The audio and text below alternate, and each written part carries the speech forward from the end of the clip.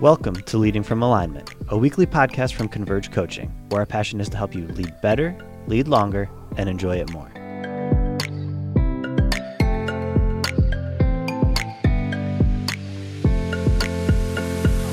Hello and welcome again to another episode of Leading from Alignment with our good friend John Opalewski. How are you today, John? Jim, I'm good. It's so good to have you back podcasting together. I pinch hit for you a couple of pods, and I appreciate what you do, obviously. We got through them okay, but so glad to have you back. Yeah, it's good to be back. And for those of you who are praying for my wife, she had surgery. She's doing great. And all the prayers were greatly appreciated. But it is good to be back online with you again, talking to people then on our Converge audience. So I've taken a little break. This last month has been kind of a break in some ways. And in other ways, it hasn't been a break, because now I'm back. I know that today's topic really is kind of dealing with stuff, like the people that actually get stuff done. And so I want you to introduce our topic today, episode 90. Yeah. So the topic is entitled "When Leadership Squeezes You." Yeah. And I think the Bible really has given us plenty of examples, right, of leaders who God squeezed very tightly, and what came out of them. And sometimes what came out of them was pretty good, and sometimes what came out wasn't so hot. Yeah. I was thinking back as I was getting ready for this. I was thinking back to my 20 years in the corporate world, Jim, and we talked a lot in the corporate world, believe it or not, about the 80-20 rule. Have you ever heard of that? The 80-20 rule? I never heard of it. We observe it all the time. It seems to be somewhat universal. Yeah, that had its foundation with an Italian gentleman named Pareto. His last name was Pareto. Yeah, and he observed this principle in Italy, and it became known. It became assigned his name, and we call it the 80-20 rule. It's also called the Pareto principle. Yeah. And in the corporate arena, essentially, it was 80% of work is completed by 20% of your team. 80% of your revenue comes from 20% of your clients. 80% of your complaints come from 20% of your clients. Yep. And as I was preparing for today, I was thinking about another principle in Scripture, and I call it the 50-20 principle. But it has nothing to do with ratios. There's this fascinating Scripture in Genesis chapter 50, verse 20, and it captures the words of Joseph, who was one of Jacob's 12 sons. This is such a well-known story. I think everybody who's listening has probably heard this story. Yeah. And in that verse of Scripture, Joseph says to his brothers, who threw him into a pit and then sold him into slavery because they were jealous of him. Right. He said, "You intended to harm me, but God intended it for good, right, to accomplish what is now being done, the saving of many lives." Right. And, so often as a leader, I think when challenges come our way, Jim, when trouble comes our way, there can be this tendency to not be able to see any good coming from it, right? Or, God, why are you doing this to me? Why are you letting this happen? I've actually heard this week, it's Monday, right? I've already heard that. Yeah. This week from a leader, like, God, how could you let this happen to me? Yeah. And what we think as a bad thing at the beginning, right? God is just this amazing genius who takes that and he allows us to be squeezed because he's got something wonderful that he wants to bring out the other side of that process. Right. I'm pretty sure you've experienced that in your personal life, right? Yeah. Well, I think it's called a testimony, right? The worst things that ever happened to me, once redeemed, become some of the most treasured possessions in my soul. If it hadn't been for that season, I wouldn't be able to do this season sort of things. Yeah. And I think that belief that God is able to take all things and make them into something good when we love him or called according to his purposes, that takes a lot of faith. When you're in the middle of the recipe, when you're making cookies and you have a mouthful of lard, That's not a cookie. That's not what I wanted. A mouthful of salt and a mouthful of baking powder and a mouthful of flour. Like, cookies are terrible. And then you put in the chocolate chips and the brown sugar and the molasses and then you bake them. And there's this beautiful thing called the chocolate chip cookie, but it's made out of individual pieces that are unpalatable, as they go into the bowl. Yeah. And I think if I respect anybody in the Old Testament, it would be Joseph, right? Because he had a lot of curveballs thrown at him, right? His brothers are jealous of him. He's daddy's favorite. They throw him into this pit. They sell him into slavery. They tell their dad that he had been killed. I mean, think about, how'd you like to grow up in that family, right? Just right. 11 siblings that don't like you. And he ends up in Egypt, right? And he gets to Potiphar's house. Maybe Potiphar bought him as a servant, and he excels there. But things don't go well there. Potiphar's wife tries to seduce him, and he runs away from her, and she lies about the whole thing, and he gets tossed into prison. Yeah, he excels in prison. He finally gets out of prison, and he becomes second in command, right? Yeah. And it's just this amazing story of a guy who was squeezed, right? Joseph got squeezed by his family. He got squeezed by the false accusations, and I know that never really happens to leaders, right? That just, we can't relate, right? No, it has to be true, or they won't put it on social media. That's the way it is. Yeah. And there's something fascinating that's repeated several times as that story unfolds. And it's these words: the Lord was with him. Yeah. Wow. The Lord was with Joseph. And it's just this amazing story of a guy that took a lot of hits. Yeah.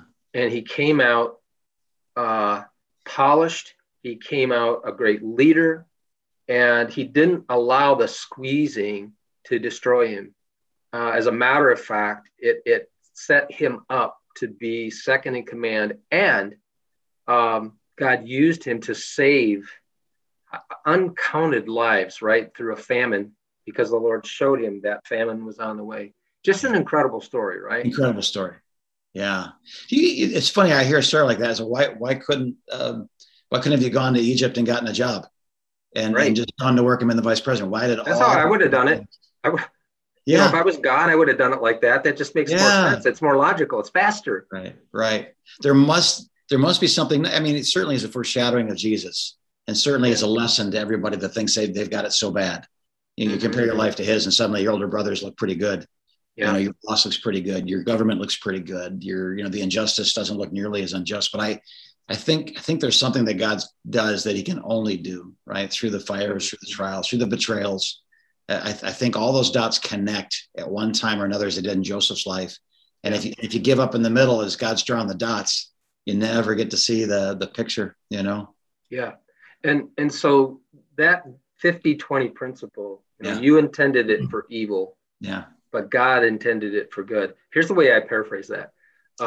It's that God can transform our brokenness and pain into something life-giving and good if we cooperate with him. Yeah. Yep. And so when leadership squeezes you, I want you to know, and I think, Jim, you would echo this, all is not lost. Right. As a matter of fact, something good is probably on the horizon. Yeah. But it's hard to see that when you're in the middle of the vice. And I'm telling you, lead pastoring is the ultimate, at least in my life, was the ultimate bench vice. Yeah, it is. Yeah. Jim, there's a lot of things that squeeze a pastor, right? There's that ongoing sense of weight and responsibility in the room, right? There's, and I said earlier, sometimes we get accused improperly, like our motives. People question our motives. Sometimes they question our behavior. Sometimes people expect lead pastors to be proficient in 15 things. Yeah. And you can get squeezed, right, just by the demands of the role. And I think that it's not difficult for a lead pastor, especially, and I think the squeezing happens on not just in the lead pastor role, it happens in the other roles too. But I've had other roles in a church. Lead pastor role is very unique in that sense of pressure that I felt. Jim, would you agree with that? Was that your I would. I think that when you're the senior pastor, everything is your responsibility on some level.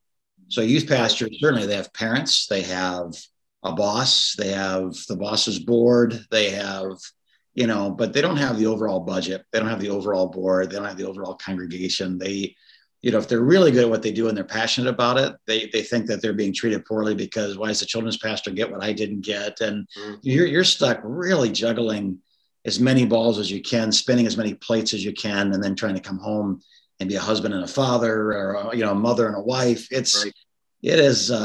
I think the problem is it's absolutely endless, and we have to have enough common sense to end it. Like, as you've taught many times, to end it. There's a hard cut. I'm done at this time of the day. I go home with this attitude. I separate those worlds, but it's more natural not to. That's why you have to teach us to do it, because naturally we would want to continue to work and destroy other things around us. So it's a weight like none other. And really, that's me soft selling it, because if you think about what we're actually doing, it is an eternal consequence or an eternal reward for those results. Yep. It's healing or death. It's deliverance or addiction. It's heaven or hell. And it's not making a quota on sales. It's not manufacturing a new widget. It's in a league all by itself. And I think that's where we have to be very careful not to believe that we do what only God can do, and we trust him to do what we can't and go home at the end of the day, So the question, I think, or what I'd really like us to focus on in the last several minutes that we have here, Jim, is, how do I cooperate with God, right, in this process of him squeezing me and him trying to bring something beautiful out of that? I mean, we know God will do his part. I mean, he is absolutely, ultimately trustworthy, and we know that he'll do his part in the equation. But I don't know that I always can count on me to do my part. And so I want to talk about what our part is in that equation. So when leadership is squeezing us, and we know conceptually, okay, God, you're up to something. You're trying to grow something in me. Help me to develop and mature. How do I cooperate in that process? Because if I don't cooperate, I don't think I get the benefit. Right. And we get to do it all over again sometime soon. Oh, yes. I know. And right. I've run around the same mountain several times. So it's not getting taller. It's not getting taller. We're just burning a rut. It's where our path is getting deeper. The mountain's not getting taller. So I just want to share real quick 4 things I think that will help us as leaders to do our part. So here's the first one, is to tell ourselves out loud that God is with us, even when we're being squeezed. That phrase, "the Lord was with Joseph," appeared while he was in prison. Right. The Lord was with Joseph, even in that horrible spot. And God reassures us in Hebrews. He says, "I'll never leave you. I'll never forsake you." And there were times as a lead pastor, Jim, where I was being squeezed so tight that I felt as though God wasn't with me, right? I didn't have the emotion of his nearness to me. But the truth is, he was there the entire time. Sure. Even when I thought, you've left me out here to get beat up by people or beat up by the rule. So that's the first thing. What do you think about that one? I think that our brains do not respond well when what neuroscientists call cognitive dissonance, when what I'm doing does not make sense. So what you have to have is something they call continuity of narrative. It has to all make sense. So there's moments that don't make sense, but but affirming that this all makes sense, that God is able to take all things, that God is with me, that he who began a good work in me will be faithful to complete it, that I am the head and not the tail, that I'm the apple of God's eye. He's carved me in the palm of his hand. I mean, you see what David does. He says, "My life is terrible. My enemies are prospering. This isn't any fair, but I will praise your name, for you are worthy, and I will trust you." I think it's okay to sing the blues as long as you end with worship before God. So that if you don't, then it's just the blues. and that's not good for anybody. But And- confess your pain is proper. Yeah. And sometimes I need somebody to remind me too. Yeah. I need you in my life, Jim, to tell me it's going to be okay.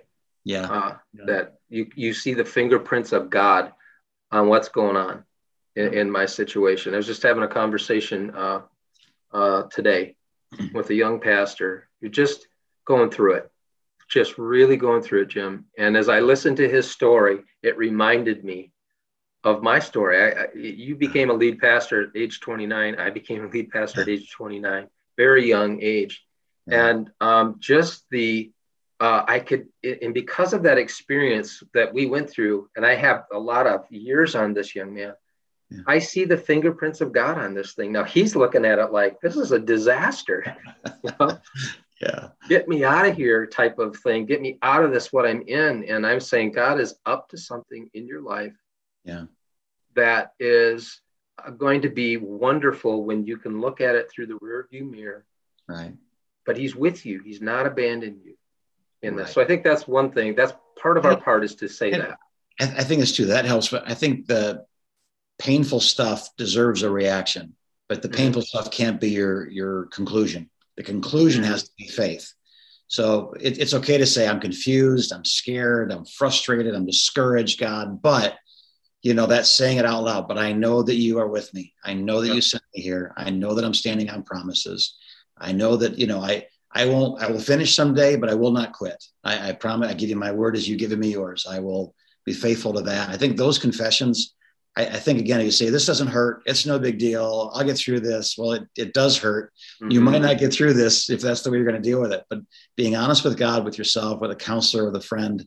But it has to end. The natural inclination of complaint because of pain is normal. It just can't be your conclusion. There has to be a better conclusion. That conclusion is, but isn't God faithful? I wonder how he's going to take all these ingredients and make chocolate chip cookies out of it. Yeah. So I think that's a really important part of our part of the puzzle here. Second one is to maintain integrity when it would be easy not to. Yeah. Oh boy. Yeah. So, Joseph, let's use him as the example. He refuses the sexual advances of Potiphar's wife. Yeah. And, I think in that moment, he could have told himself when Mrs. Potiphar was throwing herself at him, God, I've had it rough. You gave me these dreams that said that at one time my brothers would be bowing down to me. Even my parents would be bowing down to me. And look what's happened to me. So what difference, God, does it make if I resist this temptation or not? Right. Well, he didn't do that. Right. He did a 180 and he ran away from her. And for this 50-20 principle to work, it's so important not to cave into our disappointment, our pain, our anger, and say, God, you've not treated me right. So this scenario has presented itself to me. Why does it matter? Joseph didn't do that. Right. He maintained his integrity. I think that's an important piece of the puzzle. I think too, if you're looking for justice, everything in my life has been unfair. So if you're going to victimize me by buying me as a slave, I'm going to victimize you by destroying your marriage. And that's what you get for messing with me, kind of thing. Really great point. Yeah. He to maintain the honor of that man's marriage when that man bought him as a slave. It's really, he's a pretty extraordinary guy. It really is incredible. And I've never really thought about it from that angle. And that just adds more impressiveness, to what happened there. Let me give you the other two real quick, Jim, because we're starting to butt up against time. Okay. The third piece of our responsibility in these kinds of situations when we're being squeezed is to believe our steps are ordered by God. Now, we already kind of touched on that. Yeah. But it was so fascinating to me. Every time I read this, I get refascinated all over again. When Joseph's brothers came to him for food, he said this to him. He said, "It wasn't you who sent me here, but God." And I want to go back to the people in my past who I allowed to mistreat me. Yeah. And say, you know what? You thought you were doing me wrong, and you were. Yeah. But God had another plan in mind. He used that to squeeze brokenness out of my life. Yeah. And I'm doing today what I'm doing because I got hurt and I was wounded. by people that I felt should have not done that to me. Yeah. So I can see the beautiful ordering of my steps of God, even through my pain. So Jim, when I was in the darkest days of my depression, I felt cut off from God, but I wasn't.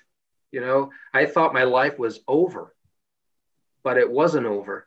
In the middle of that dark tunnel, I saw no possible good coming from it, but God had this amazing plan that I had no clue about in the middle of all that mess. Give me some feedback on that one real quick. You just come again. How do you teach somebody that? How does one prisoner look at another and say, "But hey, isn't this great?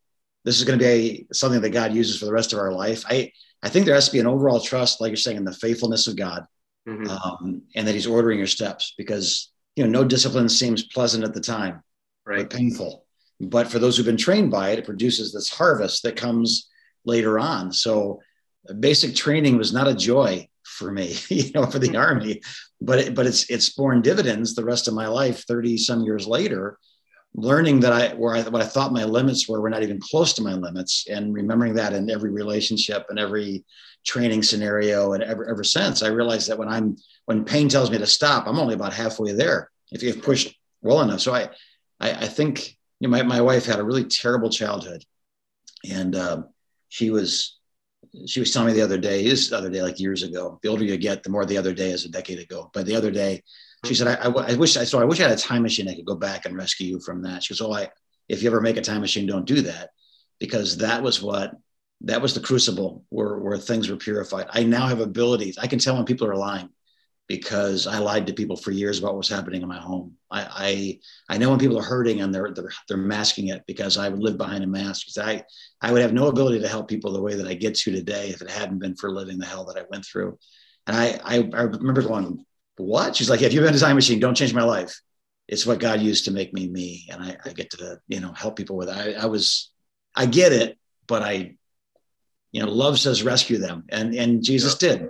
He rescued her. And now she's rescuing others. And I want leaders to hear that. Yeah.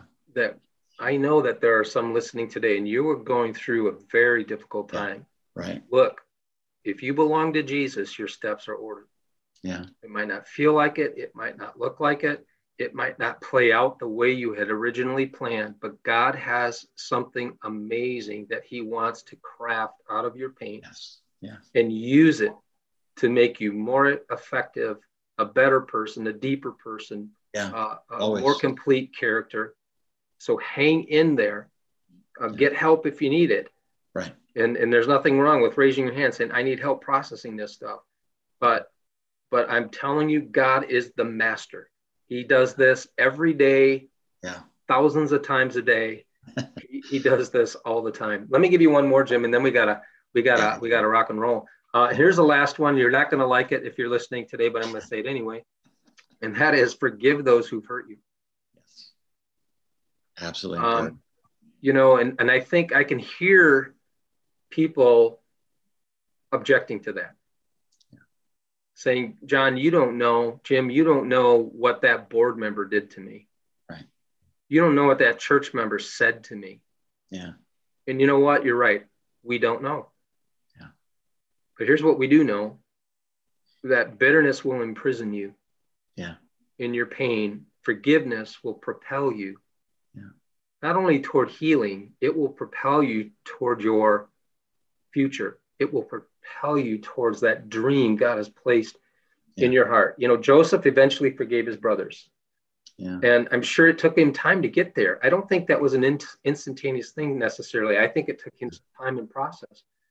And I don't know if he had outside help other than the Lord. The Bible doesn't tell us if he did or not. But if you're struggling to process things that have happened to you that were injurious, get some help. Right. And if I could say one more thing, Jim, and I'm going to have you wrap us up here. If you're listening today, before you move on with your day, would you pause for a minute and invite God to do a 50-20 on your greatest pain?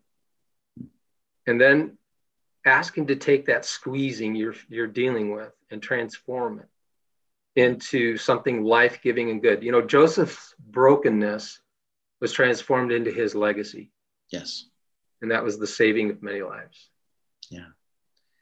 That's, the book that we wrote together, Putting the Good in Goodbye. One of the greatest pains that pastors face is when people say, see ya, or they don't say see ya, they just take off. And you wonder, I went to that open house, I paid your mortgage, I counseled your marriage, and then, there's a new McDonald's in town, so you stop eating here, that kind of thing. It's painful, but that's the sort of thing we're talking about, isn't it? It's that you and I both experienced a lot of pain through the years, learned how to deal with that pain, and now we go back to help other people coming through pain. It reminds me of 2 Corinthians chapter 1, the God of all comfort, who comforts us in all of our afflictions, so that we can comfort others with the same comfort that we've received. Right. Now, I will not be able to take many things with me to heaven. I won't take these glasses. I won't take this shirt. I won't take that bulldog over there. You know what I mean? But I will take the comfort that God gave me in this life, and it's mine forever. It's my testimony. It's what he's done in my life. And that cannot begin when I still behave as if I have the right to be God. I will bring justice. I will bring vengeance. I will bring, right. It just, when you make room for God, he's just so much better at being God than I ever was. Yep. Eventually you have to resign from the positions that are his alone. And it's funny. It's almost a somber, like we need to have organ music playing in the background, right? The altar call. This is hard though. The hardest part about pastoring is people, because they hurt you. And yet, man, to move forward, sometimes you have to let go of the past. There's no other way forward. You can go no farther into the future than you can let go of the past. That's right. That's so good. Thank you for your wisdom today. And I know that we're looking at the next one, shaping the culture you need. I think we're going to take 1 or 2 looking at this, because culture is powerful. And I would just say this: if your culture is based on unforgiveness and human justice, and man, then you're going to learn a lot. Like Mark Twain said, I knew a man who picked up a cat by the tail and learned lessons that can only be learned in such ways. Like you are literally going to get bit and scratched and everything else, or you can learn mercy, and you'll create a culture of mercy, which is a safe place for everybody to grow. So John, thank you so much for pod number 90. You believe that? 90. Now move on to 90. So God bless you, our dear listeners and watchers. You're why we do this, and we hope this blesses you. If it blesses you, press a like, press a share, pass it on to a friend, and we hope to see you again soon as we continue to lead from Alignment.